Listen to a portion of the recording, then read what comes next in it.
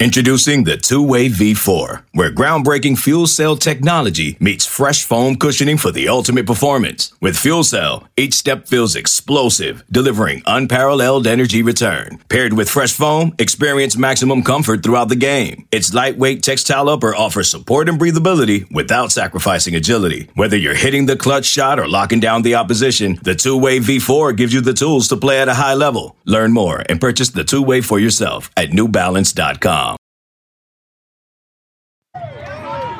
What's going to happen tonight? What's going to happen? We're going to whoop their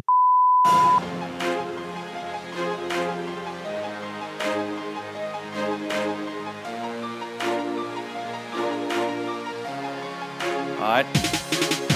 Good morning, afternoon, evening, brunch time, lunchtime, undefeated time, Vols undefeated time. Go Vols 24/7 podcast, undefeated time? Nah. Nah time. Whatever time of day it is, boys and girls, it's the right time for the Go Vols 24/7 podcast. Wes Rucker coming to you from Fort Rucker Studio here on a Monday afternoon, enjoying the last days of warmth probably that this summer-ish time will provide us. It's nice and 81 degrees here on a Monday afternoon, enjoying that because it looks like it's going to start getting colder soon, and that's what some of y'all like. I do not like. I'm not sure how our my coworker Patrick Brown feels about the weather, but I'm going to ask him. Pat, generically speaking, how's the weather? I'm ready for this fall weather. It is October in a couple of days after all. I'm not like pumpkin spice everything and all that nonsense, but I do like some fall weather. Yeah, I'm not big on the pumpkin spice. I mean, it's okay. It's not my thing, but the Oktoberfest, now that's my speed.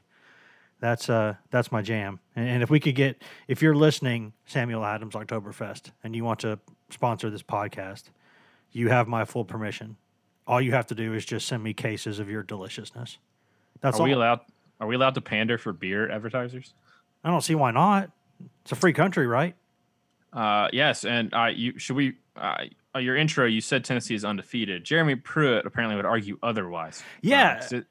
As he revealed Monday, he says that he views every game that Tennessee has yet to play as a loss, so that they're 1-9. They have to go earn that win, which I can't knock the hustle. It's also very much a very like football coach mindset. Yeah, it's also like so Debbie Downerish that you wonder if like Ryan Callahan was saying it. You know, I mean, it's like the kind of, hey, you're undefeated. No, I don't know. I mean, really, I think maybe we're 1-9. Ryan's not here to speak for himself, so I will say yes, that is exactly something he would say. Yeah, we can speak for him. I mean, I've been working with the guy for a decade. I feel like I can speak for him at this point. I don't see why not. Guys, Tennessee, you heard our previous podcast. We did one after the game. We're determined to do more post-game pods this year for every game, even though logistically speaking at times that will be a challenge. We're still going to try to make that happen because we feel like people want those things. People have asked for them, and I feel like there's a need out there in the marketplace for them. So we're going to do those. But one of the things about those post-game pods, Pat, and I said this on the first post-game pod we did this year, was that in that moment, right after a game, sometimes it's tough to really analyze things. You know, coaches go out there and they say things like, I want to see more film, yada, yada, yada. But now it looks to me like I think having a day or two to kind of think about things and then come back and talk about the game is ideal because you get a chance to watch it again. I don't know about you, Pat, but I've not seen the entire game again. I've seen parts of it again, going over some things. And I'm not going to say that it changed my total perception of the game, but it did maybe change some things. Yeah, and I think it changed Jeremy Pruitt's thinking in some ways too. The thing he pointed out on Monday was Tennessee's third down efficiency on both sides of the ball was not good enough. And you can look at the numbers and see that I think they were 1 of 11 on third down.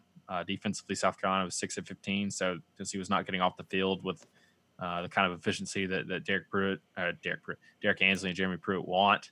So I think that'll be a point of emphasis moving forward. But I haven't, like you said, I haven't got a chance to between driving back yesterday and just being kind of dead on Sunday afternoon and evening, and then the coverage today. I've not had a chance to go back and watch it. I plan to tonight. Probably will throw some thoughts up on the checkerboard later.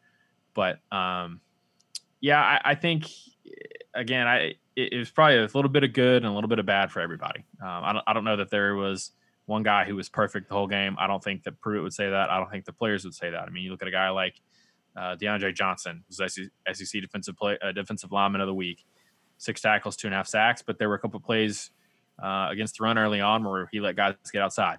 He lost. He lost contain too many times.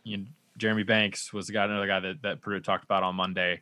Had some really nice plays, knifed into the backfield for a tackle for loss, had 2 plays on a tunnel screen that he read really well, stopped those for no gain. Then he has 2 penalties in the second half that Pruitt said that's not acceptable, can't happen. So Jarek Anteno, he's been inconsistent his whole career, and I don't think he was bad as some of his detractors want to argue he was.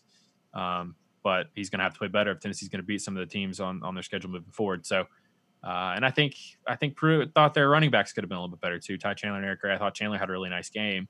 I thought Gray could have been a little bit better, particularly that 3rd and 1 he didn't pick up. But at the same time, he had 2 guys right there in the hole to meet him. So maybe that was a breakdown on offense. So, there's a lot of little things you can point out and see, and that's what Tennessee. That's kind of their thing after night games is they come right back to practice the next day. They practice on Sunday, kind of walk through, correct a lot of things before kind of shifting their attention. They're off on Monday, just walk throughs, just meetings, and then Tuesday they'll turn their attention to Missouri. But certainly a lot of things. I think if you're Tennessee, first of all, you're glad you won because you had legitimate concerns that you might not be ready enough to play and win an SEC game on the road.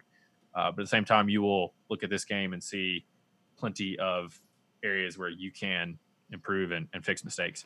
Yeah, I think a lot of guys, when I was rewatching parts of the game, played about like I thought they did. With Garantano, it's kind of easy to see some things in live action. It looked like, there were some throws that he just frankly should have made and did not make. But there were also a couple of throws that he put right where they needed to be, But then there's frustration, like he had Keaton for a big play. If he'd hit him twice, Keaton actually was open for big plays. And, one time Garantano was rushed, so I get that. But the other time he wasn't rushed. It was just a bad ball. He was off by a couple feet on it. And that was the difference in a chunk play and nothing. So those are things that you would like to see a quarterback, especially a 5th-year senior, make. He didn't make them, but no one's perfect. Sometimes taking shots downfield, you're going to miss. It happens. One guy that I definitely mentioned maybe once or twice in the post-game pod, but definitely, in my opinion, on reflection, did not mention enough was Alontae Taylor. I thought he did a whole lot of little things that were really, really, really important. If you watch, go back and watch Henry To'oTo'o's pick 6, and you see that when To'oTo'o catches the ball, I don't even think Taylor's in the frame. I think he's behind him a good few yards. Yeah, I mean, if he's in the frame, he's barely there at all. He very quickly uses that speed we all know he has, and he gets in front of To'oTo'o, and he just cleared an absolute path. I mean, To'oTo'o at the beginning had to do the work himself. He had to dust off Shi Smith not once but twice, and he did that. And then he got himself toward the sideline, did a great job on his footwork. But he does not score if Alontae Taylor is not there just plowing people in front of him. I mean, that looked like a cornerback playing fullback about as well as I've seen. That was fantastic. He got a good, clean hit on the quarterback. I think it was Colin Hill he decked. And a lot of times if you hit the quarterbacks after interceptions, you get penalized for it. But that was, because that was a play to clear the way. And for Alontae's trouble, he got clothesline right at the goal line by an offensive lineman. Yes, he did. But he had a nice play. I think that was a nice effort. I do remember his big play was right after they had the punt issue in South Carolina. Had great starting field position. I think it was second down, might have been first down, but Alontae pretty much blew up the blocker and made the play on, I think it was Smith, on like a jet sweep end around. That was an important play because it got South Carolina behind the sticks. And if this defense, I think, can get teams behind the sticks, get them in the 3rd and long, 2nd and long, I think that obviously plays to their strengths of what Pruitt and Ansley want to do. So, yeah, and he had a couple of good coverages, coverage instances too. So, he was the guy that, now that you mention him, it's like, okay, yeah, he had some really nice plays. Yeah, and I think we mentioned a moment ago that DeAndre Johnson a couple times, And I think I saw maybe Kevon Bennett do it once or twice. Did not set the edge, and people who have followed us for years and have read my writing, I know they get tired of hearing me talk about setting the edge. But it is very literally the first thing a defense has to do on a play. If you do not set contain, you do not set the edge, then you are going to have trouble stopping a run most of the time. And a couple times Tennessee didn't do that, but one guy who did it pretty consistently well when given a chance, I think, was Taylor. You could see why in that game. You could see why against Kentucky last season Taylor started. Because of what Kentucky was doing, and the way that Taylor is physical and the way he tackles at the cornerback spot is very, very, very, very good. And I think he's a guy who they had a lot of question marks in the secondary, a lot of guys flipping back and forth, doing different things. Bryce Thompson playing safety, Danico Slaughter sliding into the star spot because Schamberger wasn't there. We'll have more on him and some other guys later. But you had guys playing different spots, Theo Jackson and Tank McCullough coming in and getting some of the reps they could get done, even though especially McCullough was not didn't have his full football conditioning. They had to do a lot of different things there on the back end. But Alontae Taylor, I thought, played a really, really good football game. And he's a guy who I think we've all kind of wondered when the light bulb would come on for him. And if that light bulb comes on for him now, that helps Tennessee's defense a lot because when they put Bryce Thompson back at corner, you know what you're getting there, right? You know what you're getting. If you know that either Taylor or George is going to give you great play at the other corner spot, you're in really, really good shape, I think, on the back end. Yeah, and late in that game, I think they established a little bit more order in the secondary with flipping Bryce Thompson back to cornerback. I think when that may have been their best five that were available and ready to play. But it obviously was not their first choice lineup in the secondary, so they kind of upset the natural order because Bryce Thompson, he's better as a cornerback than as a safety. And they put him back there, Pruitt said Monday, because he knows the defense and they were just trying to make the best of the situation they could. And he probably makes more sense as a safety. He's played some of them in the money before, which is those star and money positions are similar to the safeties. A lot of those guys work with the safeties in practice. So that's why they slid him back there. Because they like Kenneth George, you can pair him with Taylor at corner and be okay.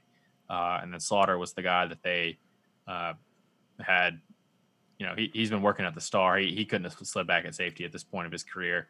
And it got to the point where they even working Theo Jackson at star, and Pruitt even said Monday that that's not his position, but that's kind of where we were. And McCullough got in late, and he definitely looked rusty. I thought had a couple of plays where he missed I don't want to say he missed tackles, but maybe misjudged a little bit. And that's just from not practicing, not getting a lot of live reps. But flipping back to the outside linebackers, I think a guy that was a standout, and I think was a standout live, was Tyler Barron.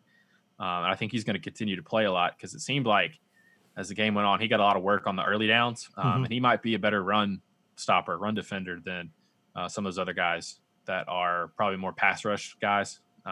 We've seen the speed that Kevon Bennett and Downright Johnson have off the edge. They showed that quite a bit on Saturday night, but I think Barron it's probably pretty advanced for the stage of his career, his ability to kind of get off blocks. And he's not the biggest guy, but he's got some pretty good power for being a freshman. I think you saw that a couple times. Yeah, he could almost be a 3-tech if they played a 4-3, I think, with his power.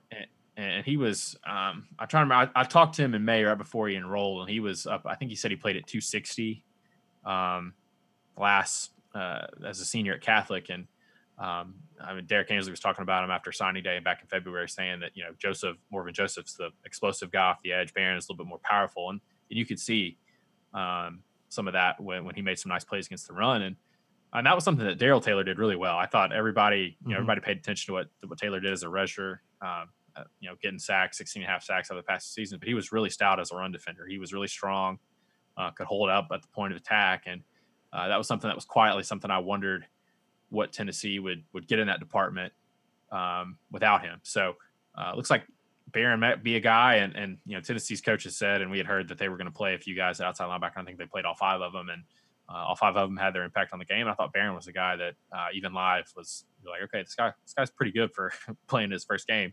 I'm not ready to say because he's wearing number 9 and playing defensive end, he's the next Derek Barnett. Let's not go that far. He put some pressure on himself with that jersey selection. Yeah, but he looks like a player who's going to help, and had a really nice start to his career the other night. And I think one more guy before we go to break here that I think we need to discuss because watching him is always a grab bag, and you probably know who I'm talking about now, and that's Jeremy Banks there at inside linebacker. And when you look at the balance of things overall, I think you could make a pretty good argument that Banks was a much more effective inside linebacker than Quavaris Crouch was in that game. Now, it's a new position for Crouch. Maybe he needs a little more time. He's certainly got a ton of physical ability. But, the way he looked at times, I thought, man, that's kind of an outside linebacker playing on the inside. He doesn't look comfortable yet. Banks, on the other hand, when he's out there, looks comfortable. He knows what he's doing. He knows where he's going, and he can arrive in really bad humor. He can pop you when he gets there. And he looks surprisingly good in pass coverage too, I thought. But the one thing that Banks just has to figure out, he has got to stop play at the whistle. And I'm not going to sit here and malign the kid. I'm not going to sit here and say that he was, doing awful things. There are degrees on fouls like that. What he did was certainly, both of them were certainly flag worthy, but they weren't what I would call exceptionally dirty play. They were just trying to get a little shot after the whistle, and he got caught. And he's got a rep as a guy who will do that, and so officials are going to be looking out for those things. But if he can just hone it down just a little bit, if he can stop that Tasmanian devil stuff at the whistle, he's a good player at inside linebacker. You can see why Pruitt's so high on him, I think. Yeah, and Pruitt had good things to say about both Banks and Crouch on Monday. And we have to remember that Banks, this was his first football game in, 10 months?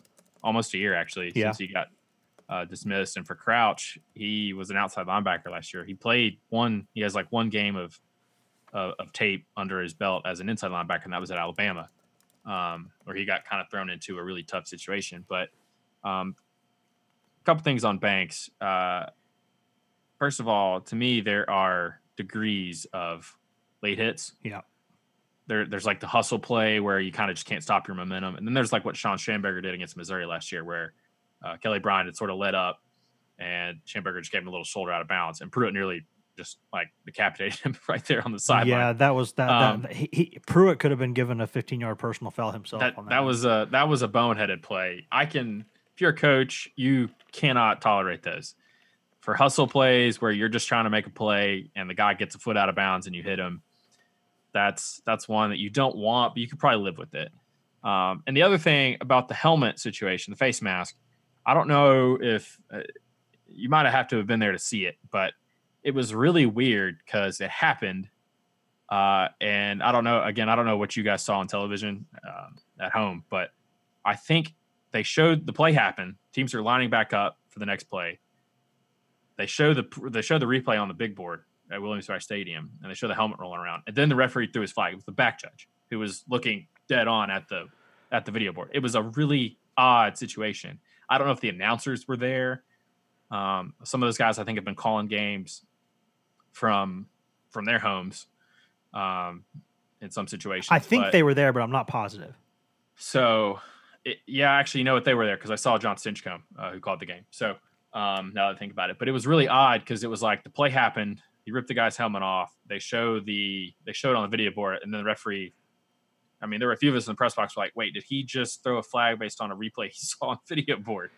Man, because the crowd was booing. If that's the case, I mean that you're just absolutely not supposed to do that. I mean, there's instant no, there's instant really replay. Funny. You can go to the monitor to check on personal foul stuff if you want to. You're allowed to go do that, I think. Well, I thought that's what he threw his flag for. Was he like, I don't know, maybe he's the guy. Is he the guy that gets buzzed? I thought it was the referee. There's one official who's supposed to get buzzed by the replay. I think it's the referee. I think, but I mean, what surprised me, Pat, was that you could tell the announcers too had no idea that penalty was coming. Until they were kind of like, oh wait, hold on, maybe that's why this happened. I mean, they were kind of surprised as well. Yeah, and the stadium sees. I don't know if you even saw it. I think you saw it's like at the very top of the board, but you see the helmet rolling, and the fans start booing. And I mean, I'm not saying it was the wrong call. The route they took to get there might have been a little fishy, put it that way, but. Yeah, I mean, that's something that if you're Jeremy Banks, you can't do that. And I think Pruitt will tell him that. And that's, as you mentioned, that's just kind of the way he is. He's kind of an edgy player. He's kind of little bit like Juwan Jennings, who will mix it up after the whistle, isn't afraid. But that game, there were some chippy moments throughout that game. Alontae Taylor was another guy that was doing a lot of jawing.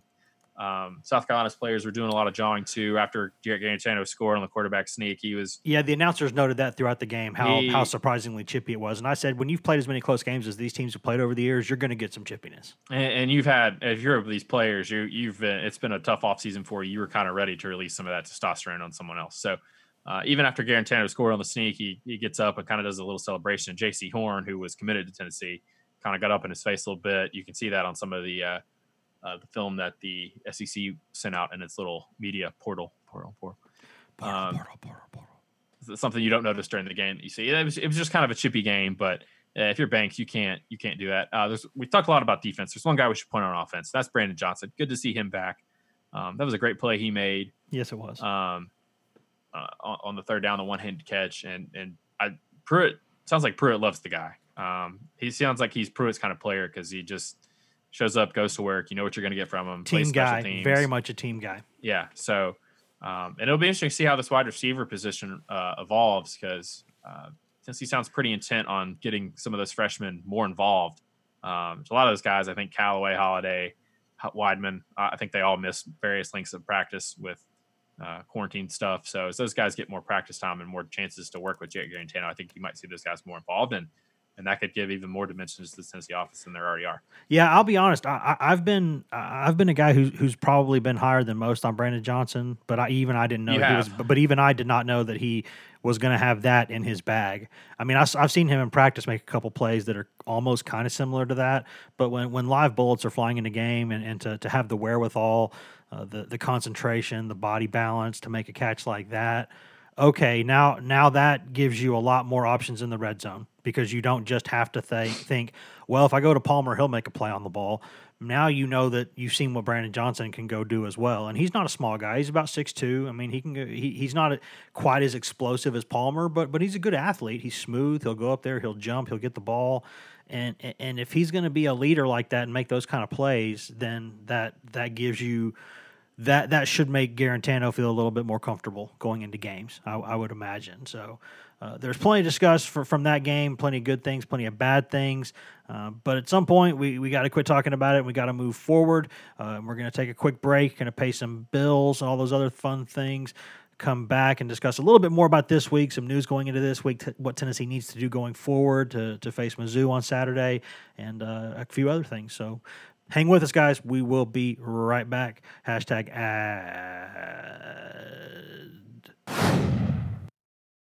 This episode is brought to you by Progressive Insurance. Whether you love true crime or comedy, celebrity interviews or news, you call the shots on what's in your podcast queue. And guess what? Now you can call them on your auto insurance too with the Name Your Price tool from Progressive. It works just the way it sounds. You tell Progressive how much you want to pay for car insurance, and they'll show you coverage options that fit your budget. Get your quote today at Progressive.com to join the over 28 million drivers who trust Progressive. Progressive Casualty Insurance Company and Affiliates. Price and coverage match limited by state law. Okay, picture this. It's Friday afternoon when a thought hits you. I can spend another weekend doing the same old whatever, or I can hop into my all-new Hyundai Santa Fe and hit the road. With available H-Track all-wheel drive and 3-row seating, my whole family can head deep into the wild. Conquer the weekend in the all-new Hyundai Santa Fe. Visit HyundaiUSA.com or call 562-314-4603 for more details. Hyundai, there's joy in every journey. Welcome back to the Go Vols 24/7 podcast, brought to you by whatever products and services and in-house ads you just heard a moment ago during that commercial break. Wes Rucker coming to you here from Fort Rucker Studio here on a Monday afternoon, a nice warm Monday late summer afternoon, joined by Patrick Brown from an undisclosed location in an undisclosed part of the 865 area code. Pat, I know that it's tough looking when you look forward, and before we touch on Missouri and Georgia and a few other things, I'm going to get to this quickly. Please go in there and rate and review this podcast, guys. Please go in there and wherever you're listening to us, whether it's Apple Podcasts, Google Play, Stitcher, iHeart, TuneIn, wherever you can cast a fine pod, you will find our podcast. Please go in there. We're happy to do this for free. We're only asking for one thing. please go in there and rate and review this podcast. If we do some merch giveaways later, we might do them through that. We might, if there's things you want to hear us discuss on this show, different ideas that you have, drop those in the review section too. We're not above, constructive criticism. If we're gonna dish it out, we better be able to take it, right? Or we'd be hypocrites. So if you got something that you want to say to us, feel free to go say it there. Please go do that. Please rate and review. And if you got some friends around the office, some friends from back home, some friends in your water cooler circle, back when we could have things like water coolers, when the world was a normal place, just go spread it word of mouth. Please go do that. That would help us a lot. Pat, when you talk about Mizzou, I think it's tough because Mizzou opened the season with Alabama, and being at home on Saturday to cover a game for me was very weird. First time in like nearly or more than 2 decades, sometime around 2 decades, basically, since I'd done that. But the one thing that gave me an opportunity to do that I don't often get, except for on a Tennessee off week, was to watch a lot of SEC games in full. Normally we're traveling to and from the stadium. We're in press boxes. We're trying to get a bunch of work done. And Tennessee playing such a late game, I think it kicked off almost like 7:45, allowed me time to watch, the noon games, the 3:30 games, even got to watch some of Bama in the background while the Tennessee game was happening. What I saw from the SEC on Saturday was one team that looked really, really, really damn good. And that was Alabama. And then a whole bunch of teams that looked kind of, I'm not sure what they are, and then a few bad teams. And I think we all know that Mizzou, like Arkansas, is one of those teams that's kind of projected to be toward the bottom of the league. New coach, tough schedule, brutal schedule, really. But with Mizzou's first game under Eli Drinkwitz being against Alabama, it's hard to make too much of that game because they're playing Alabama and we don't know exactly what they would look like against a normal team. Is that fair to say, or is that putting Bama on too high a pedestal? No, I think that's fair to say. I think that's the Alabama caveat where you can't judge every team. You can't judge a team based on what they did against Alabama. In Missouri, that's a game where they're going to be overmatched quite a bit. Against that juggernaut, as most teams are. But I actually randomly caught like some of the second half while I was working on some stuff last night. We're all, accustomed to just throwing something on television while we do some work. Sure. And so you kind of have something that you want to have on in the background, but you don't want to watch it. So that was the situation for me on Sunday night. And so I saw like the second half. And so, and it was odd to me because Missouri, final minutes of the game, it's 38-13. Yeah. Eli Drinkwitz, who's their new coach, did probably the fastest I've ever seen a coach run down the sideline to call timeout. He did this with like 8 seconds left, and Missouri was at like 10. Like that was a moment where he's trying to like build his program. That's where Missouri is for me. They're still very much like, okay, we don't know what they are. And I'm sure it'll be different for Tennessee's coaching staff because they go from playing South Carolina, who, Jeremy Pruitt and these guys have coached against Will Muschamp, Mike Bobo. They know those guys from going against them. They're not going to really have much of a background on Drinkwitz and Missouri, at least from an offensive standpoint, because Drinkwitz is, they'll probably, we're looking back at NC State tape, Boise State tape, all those things that he, other places he coached. Defensively, they kept some of the staff intact there, so they're probably not doing anything different defensively, which could play into Tennessee's hands. But this is a Missouri team that's they're going to play hard. I think they're going to have nothing to lose. I think that's going to be their attitude. But if you're Tennessee, you have better players and you should go out and take care of business. But they're going to have to show some improvement and play better in some areas than they did the other night, or it could get a little bit hairy for them. Yeah, if I'm a coach or player at Missouri, I go into this week with a pretty decent attitude, actually, because you've just played Alabama and you've just kind of been exposed. Which means you don't have to play them again. Yeah, and beyond that, you're going into a game now against a team that's ranked, I believe, 20th nationally, 21st in the other poll. I think that's right. But this is a team that when you watch on film, you're going to see, you know what, this is definitely not Alabama in terms of talent. I mean, they've got some guys. They got some dudes that are going to hurt you. They have better players than we do, but they're not at that kind of Bama level right now. So, but they're ranked. You're going to their house when it's only about a quarter full, a noon game, hey, that's an opportunity for Missouri. You can go out there and you can make a statement. You're trying to build a program. If you go out there and lose by 30 points or whatever, no one's going to be like, nah, well, I mean, that happens. But if you go out there and you play a good game and you go out there and play them close or even go, shock them and beat them, that's a huge opportunity for your program. And you do have nothing to lose in this game. And an opponent with nothing to lose is pretty dangerous. And if you're Tennessee, you're playing Georgia next week, going to Athens. That game's going to kick off at either noon or 3:30. It hadn't been determined yet. But you wonder, if you're Missouri, you're thinking, you know what? We can go in there and sneak up on them. And I think if you're Missouri, I think that's probably got to excite you, doesn't it? Yeah, I mean, that's where you are as a program, is that every game you get, you're probably not going to be favored by very much. So you got to go out there and try to make the most of it. And it'll be an opportunity game, and it'll be a chance for Drinkwitz to continue building his program. I can't imagine how tough it would be for a first-year coach in this particular set of circumstances. This offseason, you have no spring pretty much. You have no chance. And those, a lot of coaches will tell you this first year is an important time to kind of put in place what you want to put in place. And Missouri's not had a chance to do that. So they're playing catch up in that regard. They have a quarterback in Sean Robinson, who was a transfer at TCU, had a decent game against Alabama. But I think if you're Tennessee, it's a situation where you're favored by 10 points. You're coming off a game where you had to grind it out. You can't look ahead to that Georgia game, as you mentioned, Wes. That's obviously going to be a big opportunity game for Tennessee. So you can't let your guard down. And Tennessee is not at a point where it can just kind of show up and beat teams.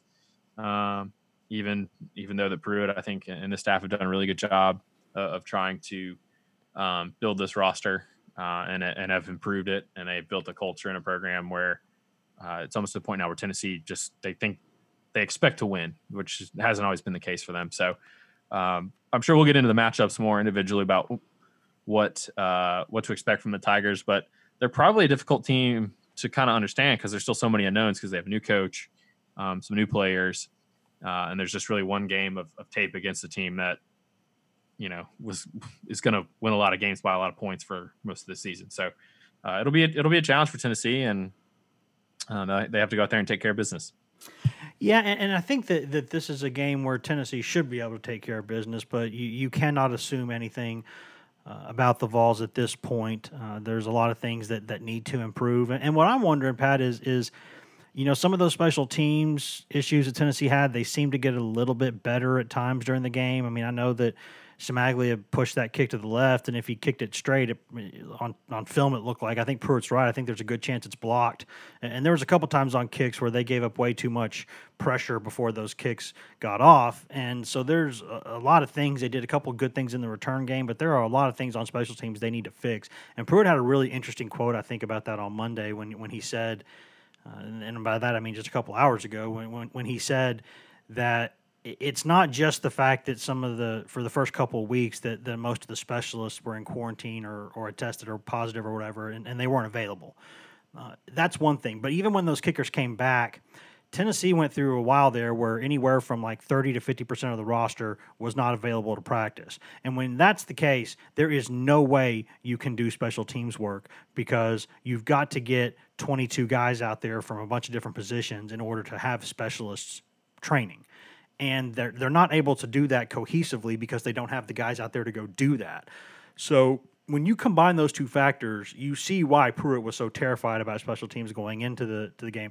I'm not worried about Tennessee special teams as a whole. I think they'll get where they need to be if they can, knock on wood, and this is me knocking on wood, if they can do that and keep guys out of protocol and all those other things. I think they'll get better there because they have the pieces to, and they're good there usually. But I think you can watch on film and you can see why, I see why he was worried about that. But I think you can also say it's probably going to get better going forward. Yeah, for sure. And I thought Tennessee did a decent job in the return game. They got two nice returns. Eric Gray was the punt returner. And I thought he did a good job of coming up and fielding the ball. I think Marquez Callaway sometimes last season would let the ball roll too much, and that cost Tennessee some hidden yardage and field position. But he did a nice job coming up. He looked assured catching the ball, had a nice return. There was, I think there was one punt where Gray called for a fair catch, but had a lot of room where he probably should run. But I think in that situation, Tennessee's defense was still on the field. They were in a punt safe, so maybe they didn't really have a return set up. So that might have been a predetermined deal. But Bayless Jones, T. Martin told us going into the preseason or back in the preseason that they were going to get him involved on offense. And you saw that, they give him that little pop pass where he's coming across the formation. But he did what he does best and had a couple of nice returns. I think one was a 46-yarder, or maybe it was a 40-yard. I can't remember which one, but it was a nice return where he looked like a guy that's returned a lot of kicks. It was about 40 yards, yeah. Yeah, it looked like it looked like a guy who returned a lot of kicks and has done that for a lot of his career and done it well. So I think, again, like you pointed out, the fact that Tennessee, they had a couple mistakes on special teams. Brent Smagley missed a field goal. Obviously, the snapping situation with Will Albright to start the game wasn't great. But I think going into that game, if you would have told Tennessee staff that, okay, nothing will happen on special teams that will cost you this game, I think they would have taken that regardless of anything else. I think they would have said, okay, as long as something on special teams doesn't happen that loses this game, we'll be okay. We'll go from there. And I think that's kind of where they are on special teams. And I think also in terms of health overall, Pruitt did not come out and confirm that Schamberger and Middleton missed because of COVID issues or whatever, but he said it was not discipline related, and you can put 2 and 2 together on that. He said, when he answered that question, he said, I don't think it's fair to talk about guys who are, in the protocol or whatever for the COVID stuff. So that's him saying, hey, I can't tell you what it is, but here's what it is. So there were a bunch of guys, I think more so than the guys who missed the game because of COVID. You saw the results of Tennessee having a bunch of guys who missed a bunch of camp because of COVID. So I think those guys should get better. There's hope that they can get guys like Middleton and Schamberger especially back this week. They're really hoping to do that, and then you get them up to speed as quickly as you can, and then you go out there and play. You hope guys, like McCullough, get their sea legs back a little bit. The one big injury note for this week, and we know it's out there. We saw it with our own eyes. We know what's going on. Trey Smith dinged his shoulder in that game. To what degree he did, I don't know. I don't know if it's if you would call it some sort of a sprain or a tear or whatever it is. What I do know is that he has an injured shoulder, and they are planning to keep him on the field, and that it would take probably an act of God to keep Trey Smith off the field for this team. He might have to lose his arm, literally, yes, to not play. And all that I need to know is, regardless of what he did with the shoulder medically, he didn't miss a snap the other night. So he's obviously plenty of toughness and has been through quite a bit in his life. So I don't know that any sort of shoulder injury is going to maybe keep him from playing. He's got so much that he wants to do this season that, like I said, it literally might take him losing an arm to not play. But the rumor with Schamberger is that it's a 2-game deal and it's a violation of team rules kind of situation. But as we've talked on this podcast before, Wes, in this situation, you can probably just be like, it's COVID, but we're not saying it's COVID. You know what I mean? So you can kind of disguise it. Middleton did tweet. He tweeted that he wasn't going to be playing on Saturday before the game. He tweeted then and on Sunday that he was back. So how much they can get out of him, I don't know. I think he's missed quite a bit of practice. Aubrey Solomon's a guy that missed a lot of practice too. Didn't play a whole lot of snaps on Saturday night, but did play. So it's just a matter of, for Middleton and plenty of other guys like McCullough, Jackson, Warren Burrell is another guy that Tennessee's going to have to find a way to get those guys a little bit up to speed, and that's just going to come with practice and just going to come with time. It is interesting because Pruitt did say that it was not player discipline or anything like that for Schamberger. So I don't know. We'll see what's going on moving forward there, but the hope is to get all those guys back, and you can tell. What's weird to me is that you normally go into a season and you say the most improvement that you have is from your first game to your second. And I don't know that that's going to be the case for Tennessee this season. I think you'll definitely see some improvement from week 1 to week 2, but I think it's almost like in some ways it's like the third game will be the second game this season, because the first 2 weeks are both kind of like their own season. I mean, their own extension of camp. Pruitt said that they were treating the first 2 weeks almost as an extension of training camp because they just did not have as much as they normally would have. So because of that, you can see why they're in that position, and you can see why you can see the result of that. And you can see that they're out there saying, okay, get some guys their sea legs, get some guys back some shape, and then maybe start, really, really moving forward. So I think it could be like the first, maybe the third game or so where you would see some of that improvement. Does that make any sense? Feel free. I know that if you disagree, you'll tell me, but does that sound crazy? Well, I was criticized the last time I disagreed with you on a podcast. I thought it was hilarious. A couple of weeks ago, but I don't disagree with you. I just think this season, almost every week is going to be kind of its own little deal because you never know. I mean, they're testing for COVID 3 times a week. I think they're testing the final one for Thursday because I think they're trying to keep those results.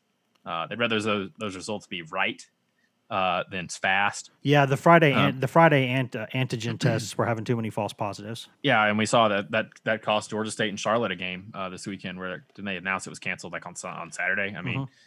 And so I think the SEC is smart to go with more reliable testing than maybe faster testing, but doing it close enough to the game where you can get results within a certain number of hours that you need to ensure the safety of everybody. But I mean, who knows? As a coaching staff, you may start prepping one plan Monday and Tuesday, and then your team tests Wednesday, and you find out that you're not going to be without player A, B, and C, and you got to adjust on the fly. And we saw it with Tennessee secondary. They came out with sort of as we talked about earlier, it was sort of a weird lineup, but it was kind of, they tried to take the situation that they had and make the best of it. So, and there's going to be a lot of that as we've talked about throughout the season. So, but I think this was, it was a good first step. I think if you're Tennessee, you're glad you got to win. But this coaching staff, I'm sure, is probably glad too that they found a lot of areas where, they can improve and a lot of mistakes that they need to fix, and that they're confident that the makeup of the team they have and the quality of coaching that they have, that they can do those, put together good game plans, and kind of keep building from there. But I do think in this of all seasons, kind of what you do from game to game, you're kind of going to be building week to week, which is kind of like you said. So, and that's going to be the case for Tennessee and really for everybody. Yeah, and I don't think there was anything else that we really needed to mention. Excuse me. Was there anything else that Pruitt said on Monday, Pat, that you think that we have not discussed? I liked his line about Paxton Brooks. He pointed out that Brooks has put on something like 40 pounds, and he joked that he would have liked to have seen Brooks run over some guys to pick up the first down when that punt was rounded back to him, which I thought was pretty funny. In a normal press conference, that would have been I think there would have been a lot of laughing, but because we're all on Zoom, and if we're not asking a question, you're on mute, and not everybody has their video on, Pruitt did get to feel the effects of his humor.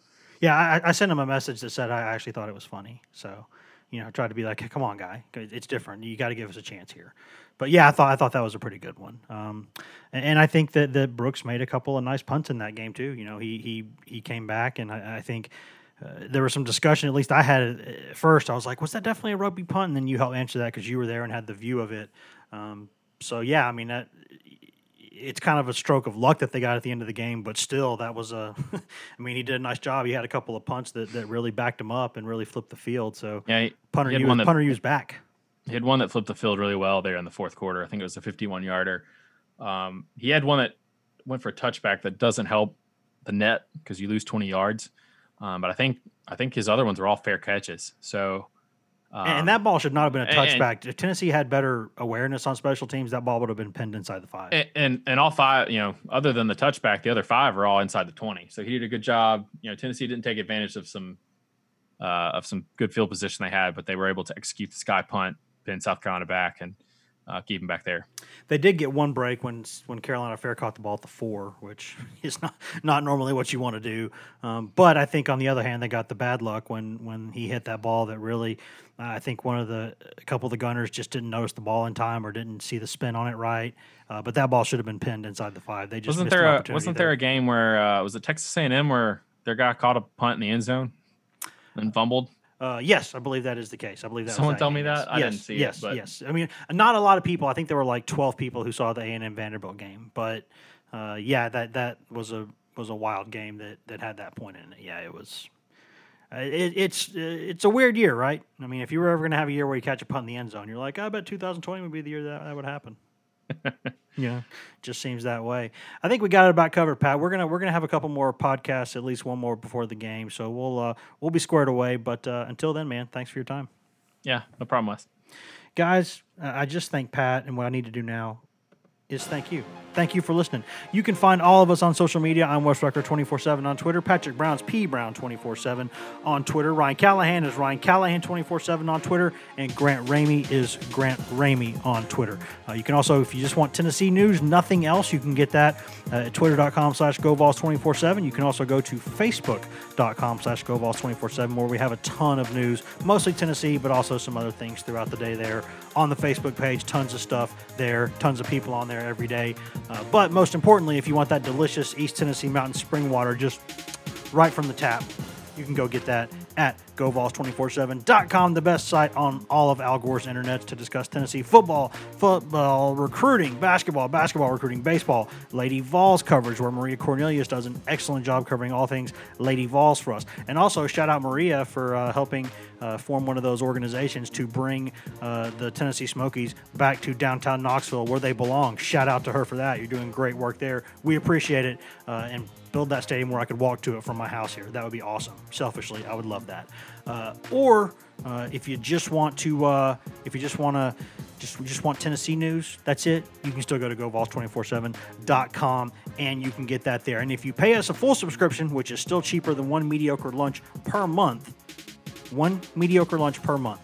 will get you access to our site, and in perpetuity will give you access to CBS All Access, which is CBS's streaming platform where you can find live sports, you can find NFL football, college football, SEC football, Tennessee football, you can find college basketball, Tennessee basketball, NCAA tournament you can get on there, and also everything that CBS has ever made, every show commercial free, tons of new movies in and out every month, tons of good stuff there, tons of old classics, old hidden gems you can find in there. I found some really good ones recently. You can also go, you can get Nickelodeon for the kids there. You got Comedy Central there for the adults. You've got BET and MTV also, and you got Smithsonian Channel also for the kids. So all kinds of awesome stuff there that we'll give you for free. That is a $100 annual value that as long as you're a full paying member with us, you get access to that for free. So go take advantage of that. And if nothing else, guys, you should probably hear from us in, I'm guessing, a couple days, unless breaking news happens before then. But it's Tennessee, it's 2020. You never know. See ya.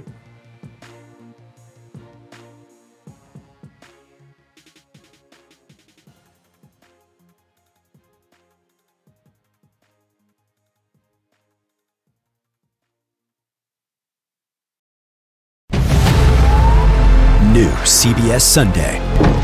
You collect rewards, right? This is how I make my living. When something is lost, everyone's looking for something. He finds it. You strong swimmer? So-so. So-so's okay. Justin Hartley stars. How you survive, you make quick, smart decisions, and you never let panic take the wheel. Sounds cool. It is cool, actually. Very cool. Tracker.